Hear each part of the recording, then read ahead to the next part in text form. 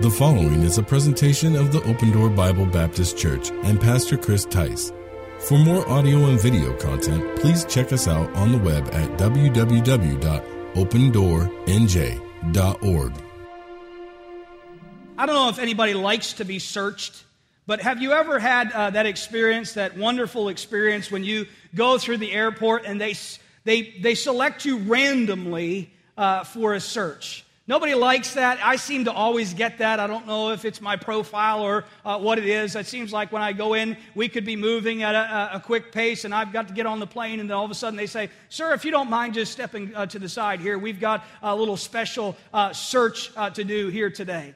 And I remember my mother's Canadian, so we would cross the border a lot into Canada to visit my family. And I remember one time as a kid, we were in the backseat of the car, and she was driving up to the border there, and we got to the border. And as we approached the border, as we had done so many times before, the border crossing guard said to my mother, he said, "Ma'am," he said, I'm glad that you would like to pass over, but I've got some questions that I need you to answer." And he began to question her about firearms and question her about drugs, and asked if she had any automatic weapons in the vehicle. And she kind of looked over her shoulder, and seeing 3 children in the back seat while she's driving here alone, and 3 little kids, one of them's a little baby, she kind of chuckled a little bit when he started talking about drugs and automatic weapons. And she just kind of said, "I got these kids in the back here," and when she chuckled, he was not amused, not in the least. As a matter of fact, he said, "Ma'am, pull over to the side." And she just kind of was shocked at some of the questioning, and questioning this mother of 3 as she crosses the border alone with the children. And boy, did they do a search. They tore the back seat out of the car. They opened every suitcase, pulled every garment of clothing out, and laid them there on the blacktop. And when they got done thoroughly searching every article of clothing and item that was in the vehicle, they left it there on the side of the road, and they said, "You're free to go." And boy, that was like an embarrassing. I mean, here it is. There's underwear on the side of the road. There's all kind. I mean, just an embarrassing thing when we get searched, isn't it? It's not a delight. Nobody enjoys it. Nobody says, "Sign me up for it. I want to be searched. I would like to be searched." Nobody enjoys doing that. But it seems to me as we read this passage of Scripture that as David approaches the end of the psalm, that he comes to the conclusion. He comes to the last 2 verses, and he literally takes delight and praise in saying this to God: "Search me." He says, "Search me, O God. Search me, O God. God, I want you to intimately. I want you closely. I want you to examine me. I am opening myself up to search. God, I want you to see if there's a wicked man. God, if there's something in me that doesn't please you, I want you to make it known in my life.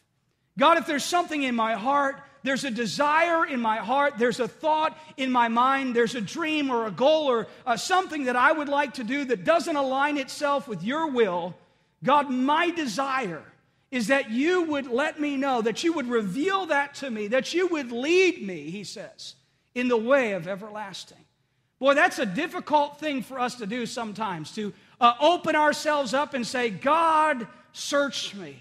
But as we see the progression in the Psalms, I want to look at 4 things about God which would cause us to come, I believe, to the very same conclusion at the end of the Psalm that David did, if we would acknowledge and address the same things that David did on the inspiration of the Holy Spirit. What we think about God and our relationship to Him determines what we think about everything else. Do you believe that? What you believe about God, what you think about God, the way you view God, it changes the way you view everything else in life. As a matter of fact, it is fundamental that you view God, that you view God the way the Bible declares God to be. Wrong ideas about God will ultimately lead to wrong ideas about who we are, about what we should do, and this leads to a wrong life, on the wrong path, towards the wrong destiny. In other words, theology, which is the right knowledge of God, is essential to a fulfilled life in this world. David contemplated God and wrote for us a psalm whose message can only encourage us to be in a right relationship with God. See, there's a lot of people today who call themselves Christians who talk about God, but they have a wrong view of God. They come to God with presupposed man-made ideas. They come to God and the God of their man-made religion. Or how about this? The God of political correctness. We live in that day, don't we? That God is only God as long as He is politically correct. How about the God of opinion? You hear this often. I don't think a loving God.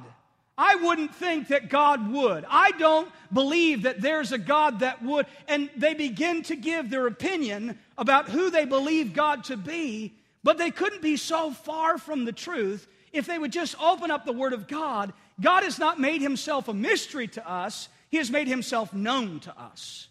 God has not hid Himself from us. God has not said, I don't want you to know me. As a matter of fact, the opposite is true. God has said, I want to make myself known to you. He did in such a way that He took on flesh, and He humbled Himself, and became a man, and became a servant, and He made Himself of no reputation, and he went and died on the cross for our sins. He did that so that we might know who God is. But yet we have a real enemy, don't we?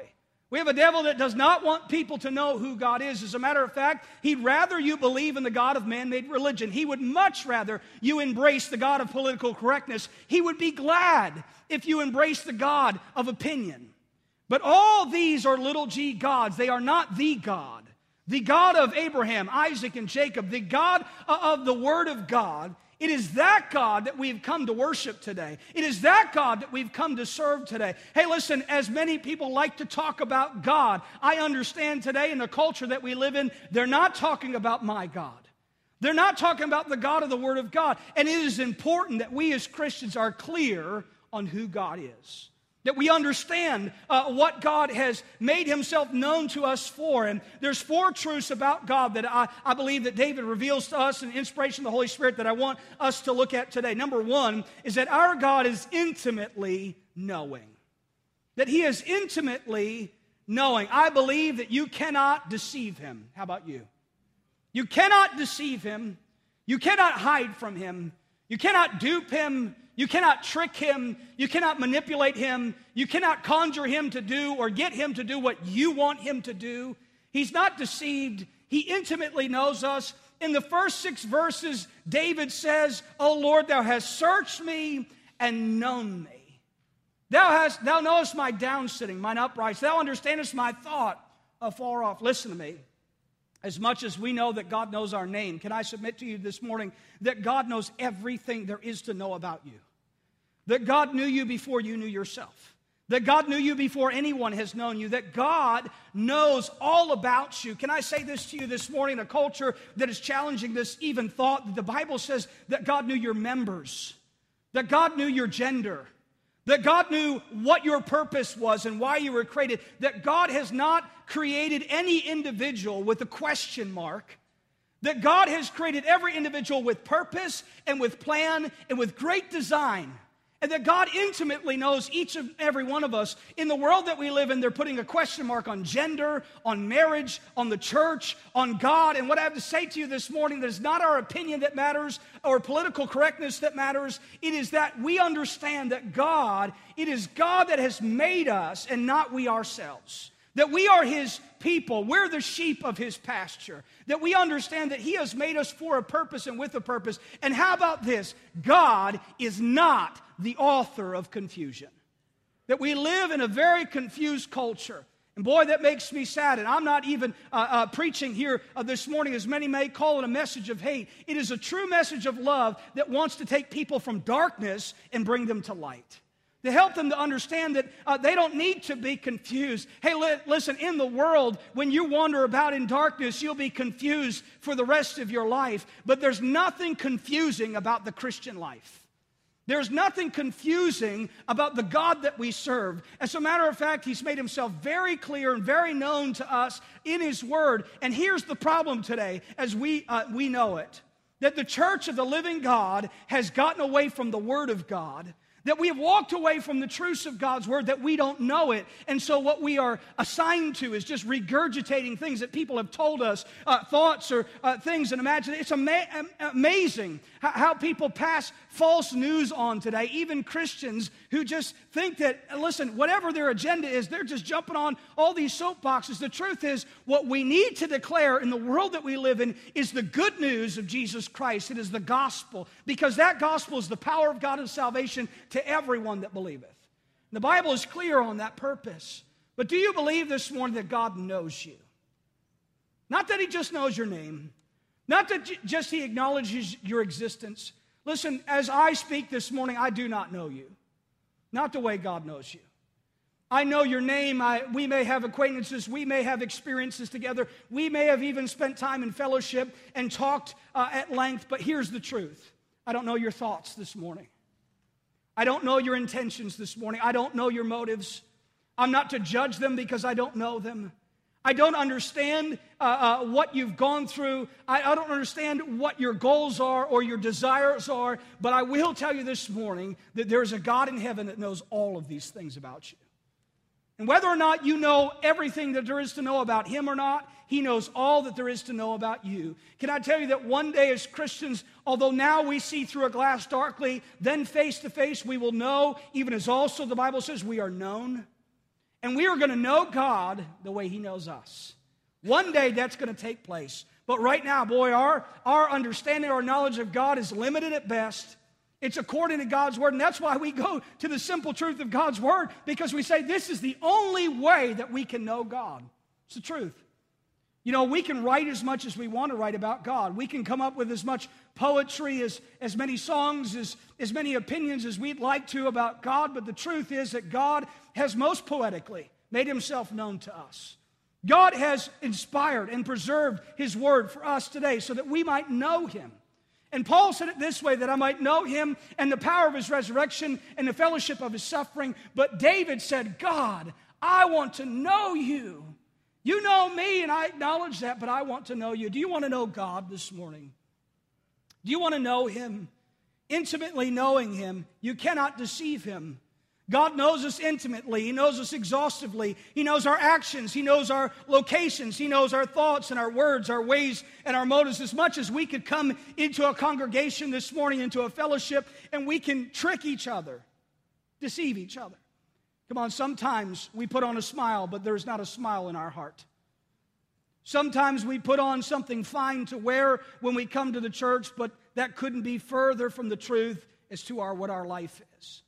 Sometimes we put on a social perception so that we could be accepted amongst a group of people. Can I tell you this morning, don't look for acceptance amongst a group of people before looking for an acceptance from the Lord Jesus Christ. You can be accepted in the beloved through the Lord Jesus Christ. He wants to adopt you, make you His child, heirs and joint heirs with Him.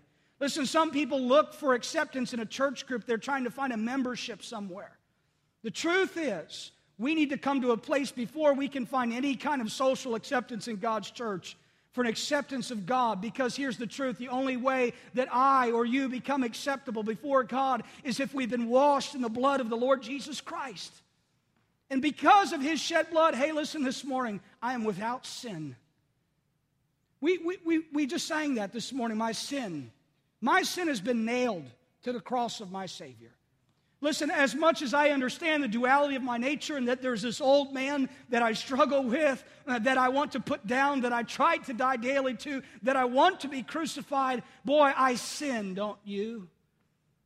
I sin against God. I do things I'm not proud of. As David declared, he said, God, search me and see if there be any wicked way in me. He knew that even though he loved God and God loved him, that the truth was that he needed to be right with God, in a right relationship with Him.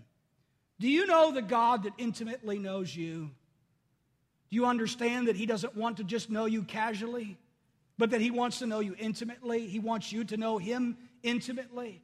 Listen to me, somebody casually that you know you perhaps see once a week. Some people only see God once a week. They come to see Him at the church house. They come to see Him among the church people. But the truth is if you understand a God who intimately knows you, who you can intimately know, you won't wait till next Sunday to see Him again. You'll see Him every morning. You'll see him every noon. You'll see him every evening. You'll understand that God is always with you. And that brings us to the second point that David told us about God. Not only is he intimately knowing, but he is constantly abiding. He is constantly abiding. Not only can you not deceive him, but you can't ditch him. You can't get rid of him. I like what the preacher said. You can't get him out of your mind. You can't get him off of your hand. You can't outlive him, and you can't live without him. The truth is today that there is no place that you and I can go to where God is not. God is everywhere. You cannot run from God. Oh boy, don't we see that even in the very beginning when Adam sinned, the Lord enters the garden as he had done many times before to fellowship with Adam.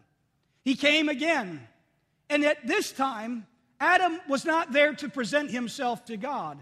As a matter of fact, Adam was hiding from God, and Eve was hiding from God. As much as they tried to ditch God, God says, Adam, where are you? Did God know where Adam was? Did God know what Adam had done? Did God need Adam to explain to him what happened or what they were going to do to solve the problem? God needed no answers from Adam, but notice that God wanted Adam to know that he was still there. That he had not hidden himself, that he could not dupe God, that he could not hide from God, that he could not deceive God, but that he couldn't ditch him either. As a matter of fact, as much as we understood that Adam and Eve were pushed out of the Garden of Eden, did they lose God? No, as a matter of fact, what they found out was that God was outside the garden just like he was in the garden. That perhaps the fellowship was not the same because they had sinned. But the truth was that the presence of God was still there. Boy, it's amazing to see as we watch the children of Israel through the wilderness. You would think in a wilderness place, of all places, that would be a hard place to find God. But yet God made himself known to them every single day by a pillar of cloud by day and by a pillar of fire by night. What was God saying to the children of Israel? Although every other person has forsaken you, although you have no place to call home, I am with you. Boy, as the disciples were distraught, despondent, in despair over the death of the Lord Jesus Christ on the cross of Calvary, that the Romans had taken him, that they had crucified him, as they huddled together in that upper room and locked themselves and barred the doors. They closed the doors so that no one could come in. Yet we see the Lord Jesus Christ walk right through the barred door and say, hey, I'm here, guys. I'm with you. Jesus said, lo, I am with you always, even unto the end of the world. Amen. He said, I will never leave thee nor forsake thee. Here's the truth this morning. God has not left us as human beings. He has not left us alone. He has not left us to our own devices. He has not forsaken us. He has not assigned us to death. He has not come into the world to condemn the world, but that the world through him might be saved. The amazing thing is that Jesus Christ came into the world to save sinners, Paul said, of whom I am chief. And the truth is this morning, you and I are sinners and we're lost without the Lord Jesus Christ, and he wants to intimately know us, but he is constantly abiding with us. As the world and evil men and seducers wax worse and worse, don't we know the truth today? That God is still on his throne. That God is still in control. That there is no weapon formed against God's children that will prosper. And what we can understand this morning is that God has created us with a purpose for his good pleasure. And we're not alone. Look around the room as we understand the physical representation of not being alone is a fellowship with God's church. But we have fellowship one with another because the blood of Jesus Christ, God's Son, has cleansed us from all of our sin. And we understand the truth this morning is that God is with us. We're not waiting for God necessarily just to come back that we might have his presence again. Oh, we long for the return of Christ, but the truth is, he said, I will send another to you, a comforter. Aren't you glad for the Spirit of God today? It is that Spirit of God that has stirred your heart as you listen to songs about him. It's that Spirit of God that is stirring your heart now as you listen to His Word. It is not my charismatic personality or the well-crafted sermon. It is when we get up and we preach the Word of God that the Spirit of God stirs the heart of God's people and says, of a truth, verily, verily, this is true, amen and amen. And that's what the Holy Spirit of God does, doesn't He? He says, boy, that's true. That's true. Aren't you glad that the judgments of the Lord are true and righteous altogether? More to be desired are they than gold, yea, than much fine gold. Sweeter also than honey and the honeycomb. I'm glad and thankful that God is constantly abiding, aren't you? If God knows so much about us, perhaps the wisest thing for us to do is run away and hide. But the truth is today that all routes are futile. You cannot run from God. As Paul met Jesus on the road to Damascus, he said, Saul, Saul, it's hard for you to kick against the pricks. Hey, he tried to run from God. He tried to dispute God. He tried to push against God. But God came to him and said, you can't run from me. You can't hide from me. I know you. I know your heart. I love you, and I've come to save you. The truth is as you try to run from God, aren't you glad that He runs to us? He runs to us. He's the father on the porch to the prodigal, isn't He? And as we draw nigh to Him, He draws nigh to us. But He doesn't draw nigh to us the way we draw nigh to Him. Oh boy, as we understand that God knows us and He intimately knows us, boy, we come humbly. We come saying, oh boy, oh God, I don't even know why you'd want to spend time with me, why you'd want to accept me. God, why would you allow me to serve you? God, I don't deserve to be in your presence. I don't deserve to live in your house. God, I don't deserve to eat your food. I don't deserve for you to provide for me. God, I deserve nothing. I deserve that pig pen and worse that I was in when you found me. But Lord, when He came back, boy, when we drew nigh to Him, what did He do to us? He leapt from the porch. He ran to us. He put a ring on our finger. He put shoes on our feet. He put clothes on our back. He came to us and He said, you're not servants. You're my sons. You're my daughters. I love you. Oh, kill the fatted calf. My son was dead. He's alive again. He was lost, but now he's found. That's our God, friend. That is our God. He's constantly abiding. If we go up to heaven or down to hell, the realm of the dead, God is there. If we travel the speed of light to the east or the west, His hand will catch us and tenderly lead us. We can't even hide in the darkness, for to the Lord the darkness is His delight. God wants to walk with us and guide us because His plan for us is the very best. Here's the truth this morning. Why should we want to run away and hide? Adam and Eve tried it and failed. Jonah tried it and he failed. It got from bad to worse when Jonah ran from God, didn't he? Jonah ran from God and God prepared a great fish, didn't He? He tried to get away. Boy, he went down into the deep and found out that God was there. He went to where death was and found out that God was there. And God spewed him back out onto that seashore and said, get back to the calling, get back to my will, get back to my plan. It's why I've made you. Though He slay me, yet will I trust Him, Job said. Oh boy, do we understand this morning as though we may feel like running from God because He knows so much about us. We should run to Him because He is ever present with us. He is intimately knowing, He is constantly abiding. Number 3, He is wonderfully creating. He is wonderfully creating. You cannot deny Him. Oh boy, people who call themselves scientists, educated people, try to deny God every single day. But the truth is that we understand. Look at verse number 13, one of the greatest declarations of the hand of God in creation. For Thou hast possessed my reins. Thou hast covered me in my mother's womb. I will praise Thee, for I am fearfully and wonderfully made. Boy, the Bible is clear that life begins at conception. The Bible is clear that a child is not a child when he is born physically into this world. A child is a child when God has allowed life to enter into the womb. We live in a world that's saying, not so. We have made life a choice, but the truth is, as we've tried to play God, we've destroyed the reason for which God has created us. Oh boy, as Americans, we understand we've killed off our future workforce. We have destroyed.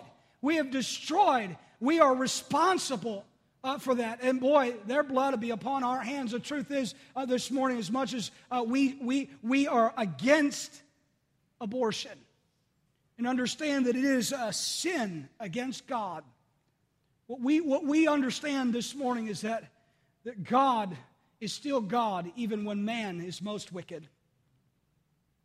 That God is still in control. That God still cares for every soul and every life. David said this in verse 15, "My substance was not hid from thee when I was made in secret and curiously wrought in the lowest parts of the earth. Thine eyes did see my substance, yet being unperfect, and in thy book all my members were written, which in continuance were fashioned when as yet there was none of them. Before I was formed in the womb," David said, "you knew me." You knew me. I don't care what's popular today. I care what's right. And the Bible tells us that God has wonderfully created us. The Bible says we are fearfully and wonderfully made. You know what I have to come to the conclusion of? Is not only that I must value then life, but that I must value what I do in this life. Because God didn't create me with purpose for no purpose. God created me with purpose for His purpose. The truth is this morning that when mankind does his own will, he goes against the reason for which he was created. God has created us to bring honor and glory to Him. Our life is to be glorifying to God. The truth is sometimes as we're Christians, don't we understand where we have not brought glory to God? Where we've gone our own way, where we've done our own thing, where we've tried to say it's my life. The Lord did more than design and form our bodies. He also planned and determined our days, the length of life, the task He wants us to perform. You know, the truth is we understand when we fulfill the purpose for which God has made us for, we are in this life invincible until that purpose is fulfilled. Isn't that amazing to you? You look at all these people that went through all that they did in God's Word. They should have died, but they didn't. And the reason was not because they were so strong of themselves. The reason was because God was with them. Even we look at a carnal man, a carnal Christian, if you would, like Samson. God made him invincible as long as he fulfilled the purpose and task for which he was created. You know what? As a Christian, I don't have to fear the day of my death, because I know as long as I walk in truth and according to God's will, that I will not see death until my purpose on this earth is complete in Him. I don't have to be afraid of when that day is going to come or how it's going to come. I don't have to fear that day because I know, hey, listen, you know who has to fear? Christians that are not living in the will of God. Because when you don't live in the will of God, hey, listen, you can be cast into the sea. You can be cast off. You can be put in positions to where you're no longer in protection. Listen, the best place you can be as a Christian is in the center of God's will, because you don't have to fear death there. But when you start doing things your own way, you have much to fear, Christian. When you start deciding it's your life to make your own choices and you go against God's Word and you walk away from protection, boy, many Christians have tried that and failed. But as Christians, when we embrace the purpose, the plan God has for us, and we live in that will, we walk according to that truth, it's like in this life, we have immortality. We live and we never die. Isn't that great? Because this body is the worst thing. The death of this body is the worst thing that can happen to me. But I'm not going to perish. I live forever. Every child of God has a life forever. That's not some ethereal, ghostly experience. That is a physical presence with the Lord Jesus Christ in a very real place that God has prepared for us. And boy, we are miraculously created. Our responsibility as Christians, because we understand that we've been created, He has made us and not we ourselves. Listen, our responsibility is to yield ourselves to Him daily, to ponder His thoughts that are found in His Word, and to walk in the Spirit. Here's a good question for us this morning. God thinks of us.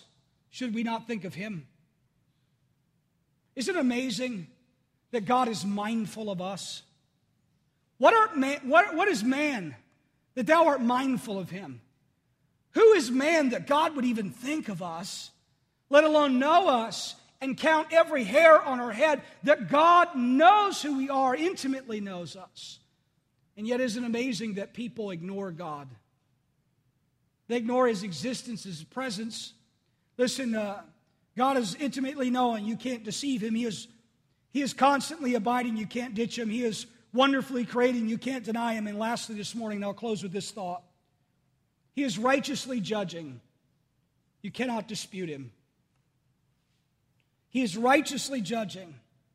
Listen, there is no judgment that the Lord has made that's up for appeal. There's no judgment that God has made that is open for discourse and discussion and debate that we might, if you would, understand or change what God has done. God has never done anything wrong. He has never made a wrong choice. Listen, I understand that as I make that statement, there are many things that God has done that I do not understand. How about you? Sometimes I see the work of God in the world that we live in, and I scratch my head. And I wonder, God, what are you doing? I wonder, have you ever wondered why God did what he did? But here's the truth this morning. As much as God is patient with us and understands our humanity, and as we see many people in Scripture, even Job, ask God questions, we have no right to question God's motives. We have no right to question God's judgments. We may say, God, I don't understand, but God says it's okay. You'll understand it one day. Hey, we're his children, aren't we? Don't you understand as parents that there's some decisions that you make that your children just don't understand? Some parents feel obligated to explain every decision. The truth is, that's not parenting. Parenting is understanding the responsibility that there's some decisions that I have to make that my children will not understand. But I have to make them as the Lord leads me. And they're not up for dispute. They're not up for debate. It's a decision that I have to make, and as though we understand as parents that we do that imperfectly. Come on, Mom and Dad, have you ever made a mistake in your decisions? My wife and I, my kids are staying with my parents this week, and we're without children for a little bit right now. We're enjoying our honeymoon again. And we've spent the last couple days just talking about family and life and all the things that have happened and God's allowed to happen, ministry. And it's been a whirlwind. Last July, we'll celebrate 14 years of marriage, and we have 4 beautiful children, and we're thankful for what God has done in our lives. But when we got down to the end of it, I said to her last night, I said, I made a lot of mistakes. Made a lot of mistakes. Done a lot of things I'm not proud of in marriage and as a father. But boy, I'm glad he makes no mistake. I'm glad that he's able to keep me from falling. How about you? I'm glad that though I've fallen, he's picked me back up. Boy, I've made some decisions that I'm just embarrassed about. How about you? Some choices I thought never going to rebound from that.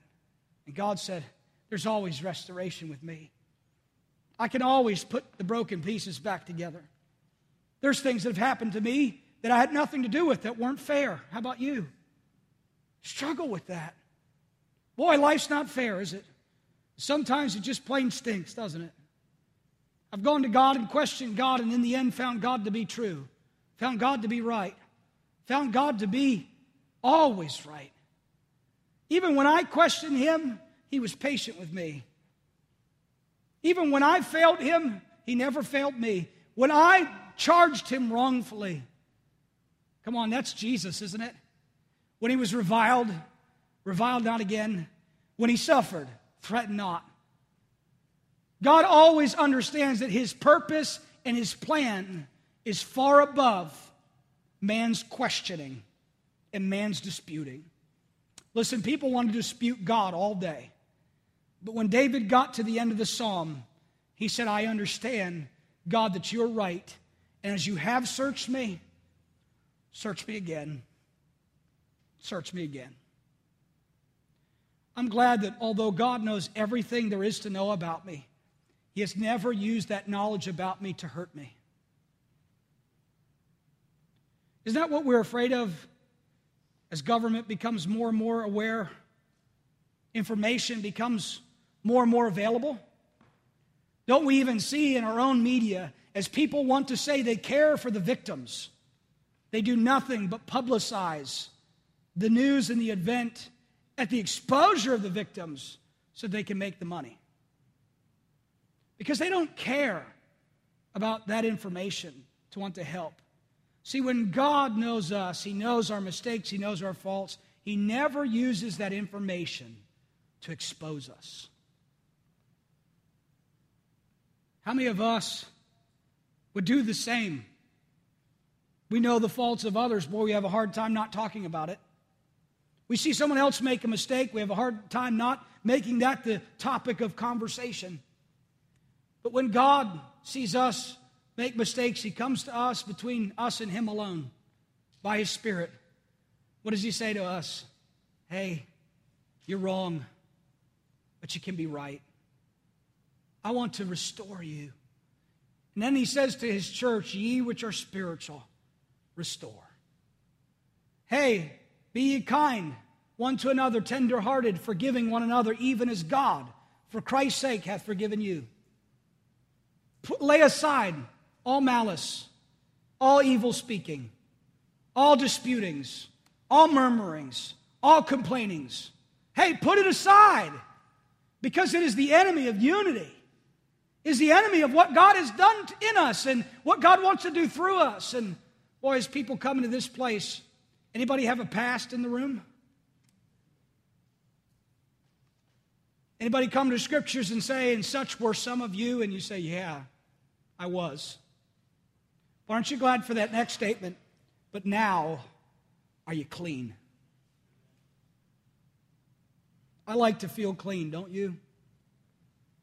I'm glad that God has cleansed me from all my sin. He has washed me from all my iniquities. He's put a new song in my heart, even praise to my God. Hey, as we serve the Lord, do people see Jesus, or do they just see our opinions, our political correctness, our desire to do our own thing and go our own way?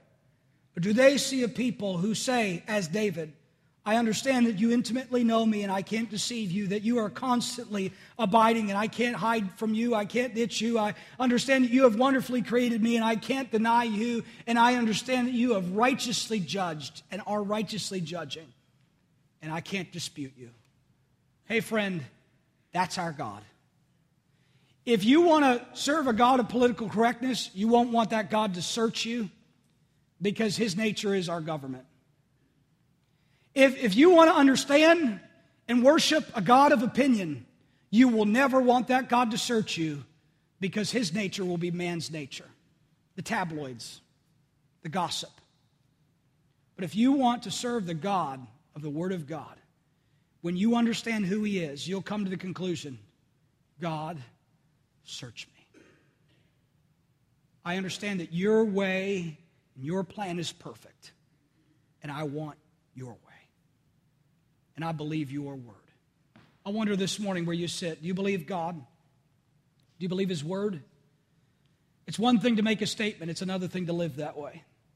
And as we are coming here this morning to make a statement of worship and make a statement in preaching, may we not be hearers of the word only, but may we walk through the doors intimately knowing our God. And tomorrow morning when we get up, we worship Him, we praise Him, we yield ourselves to Him, and we submit to His will. If you've never been introduced to that God, I don't want to introduce you to another man-made religious God. I want you to know the God of heaven. It is that God that loves you and that gave His only begotten Son to die for you, that will receive you if you'll call on Him in salvation. If you'll confess with your mouth the Lord Jesus, you'll repent of your sin. To repent means to cast off the old and to put on the new.